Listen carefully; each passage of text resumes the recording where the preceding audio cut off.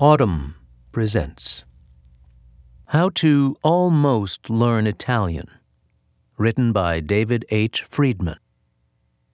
Late one chilly evening last September, I excused myself from a small group huddled around a campfire to peck at and mumble into my phone. No way was a camping trip going to make me miss my Italian lesson. For most of the preceding year, I had religiously attended to my 15-minute or so daily encounters with the language learning app Duolingo. I used it on trains, while walking across town, during previews at the movie theater. I was planning a trip to Rome in the late spring, and I've always been of the mind that to properly visit a country, you've got to give the language a shot. But I had another reason for sticking with it. Duolingo is addictive. It pulled me right in, helping me set daily goals and then launching into simple phrases. Sometimes it demanded that I speak an Italian phrase or sentence, which I always did correctly to hear Duolingo tell it. But more often, it asked me to translate Italian phrases and sentences into English or vice versa, providing multiple choice responses. No tedious grammar or vocabulary drills. That stuff apparently would seep into my consciousness via exposure to increasingly varied, complex, and interesting sentences. Duolingo praised me constantly for responding correctly several times in a row, for completing a chunk of the day's lesson, for learning from my sloppy mistakes.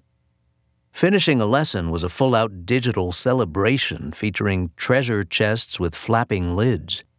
The app kept me apprised of my progress via various point schemes and used email and phone notifications to nudge me to keep my routine going, even betting me points that I wouldn't keep my streak up for another week. Sucker!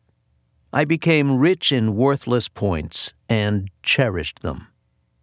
I'm not a serious polyglot, but I've tackled a handful of languages in just about every way a language can be learned. Classroom, tutor, textbook, audio recordings, flashcards, software, and more.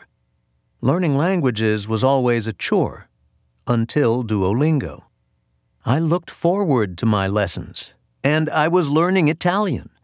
I walked through my home confidently talking about hiding a knife in my boot when my master's thesis was due, and how important it was to pay attention to the will of the people. Okay, so Duolingo's sentences covered some strange ground, but surely, I figured, that would work to my advantage when I was faced with more mundane language demands as a tourist. A week before we were to leave for Rome, my wife, Lori, put me to the test. "You're at the airport outside Rome," she said, "and you want to get downtown. How would you ask?" I gaped like a fish. Words and phrases swam through my mind, but they didn't add up to anything useful. Lori switched to a restaurant scenario. "Do you have a table for 4? I'd like 2 glasses of red wine." I knew I had seen all the pieces in Duolingo's sentences, but I was utterly unable to recall them and pull them together. Panicking, I fired up Duolingo and almost instantly saw the problem. The app had made me a master of multiple-choice Italian. Given a bunch of words to choose from, I could correctly assemble impressive communiques. But without a prompt, I was as speechless in even the most basic situations as any boorish American tourist. And this in spite of 70-plus hours of study. But I still had a week. I got my hands on a self-study book, a travel phrase book, and a pocket dictionary, and started cramming. A funny thing happened. I started easily picking up what I hadn't been able to get from Duolingo: grammar, vocabulary, and, most important, an ability to engage in simple conversations in typical situations. It seemed I had been getting something useful from my hours with Duolingo. The app had exposed me to a considerable vocabulary. I needed only minimal drilling with books to remember the words. Learning the verb conjugations was a breeze, too. In the end, I did pretty well in Rome, engaging in simple, fractured semi-conversation in most of my encounters. Was that how the app was supposed to work? I recently got in touch with Luis van Aan, a co-founder and the CEO of Duolingo, to ask whether my experience was typical. I expected some defensiveness from him about my need to use books to get the conversational skills I had hoped to get from Duolingo. But instead he laughed and told me the app had done exactly what it was built to do. The biggest problem that people trying to learn a language by themselves face is the motivation to stay with it, he told me. That's why we spend a lot of our energy just trying to keep people hooked.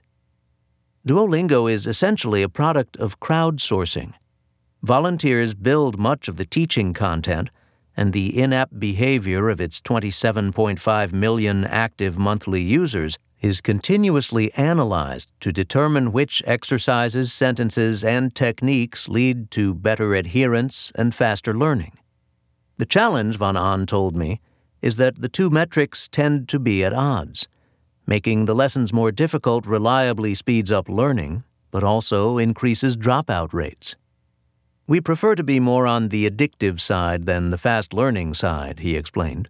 If someone drops out, their rate of learning is 0. This emphasis on user retention helps explain why Duolingo is by far the most popular language app in the U.S.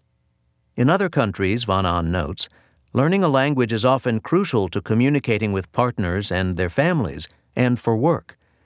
Learning English in particular can be a ticket out of poverty. In the U.S., about half of our users aren't even really motivated to learn a language. They just want to pass the time on something besides Candy Crush, he said. Joey J. Lee, the director of the Games Research Lab at Columbia University, who did a study of 50 language apps in 2016, told me that he suspects the addictiveness of tools like Duolingo has more to do with business models than with language learning. Where most apps really fall short, he said, is in language pragmatics. That's the learning that's based on real-world settings. You're in a restaurant, in an interview, waiting for a bus, he explained. It's usually lost in apps. That sounded right to me.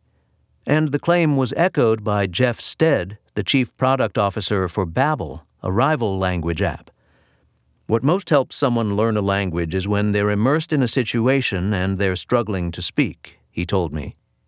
Our approach is to help you have the confidence to speak in those situations and to get you there as rapidly as possible. Judging by the fact that Babbel's user base is about 1/15 the size of Duolingo's, that struggle is apparently less addictive than multiple-choice sentence translation. Also, Babbel doesn't offer a free version of its app, as Duolingo does. But the approach has real rewards, Stead insists. Most of Babbel's lessons, he says, are focused on giving users the ability to get by in social settings, meeting people, traveling, ordering food and drinks, which tends to fire up interest in learning more. Once we get the ball rolling, we bring in more classic cognitive learning techniques, he said, such as more vocabulary and grammar. My problem, then, is that I'm a pragmatics kind of guy living in a Candy Crush world. But if I had swapped the crowdsourced appeal of Duolingo for the when's the bus getting here practicality of Babbel, would I have put enough time into the app to get what I got out of my 70-plus hours with Duolingo? In the future, I may not have to choose. Duolingo has been rolling out new features, including podcasts, social interaction among users, and character-driven narratives that aim to raise its language pragmatics as well as its addictiveness. Lee predicts that language apps will eventually also incorporate AI-based chatbots that will engage and guide users through realistic conversations. Microsoft offers one called Microsoft Learn Chinese, but I tried it and it seemed buggy. But I also take heed of the caution offered by Tom Roper, a linguistics professor at the University of Massachusetts who studies language acquisition. Roper told me that apps aren't likely to soon overcome the two essential advantages of a human teacher: the ability to hold a student's attention and to continually tailor a lesson to the individual's progress, difficulties, and interests. There are all kinds of contextual factors in language learning, he said. It would be hard for an app to take them all into account. Then again, teachers aren't around when you have a little spare time sitting by the campfire. If you enjoyed this production, find the best long-form articles read aloud in the Autumn app, available now for iPhone.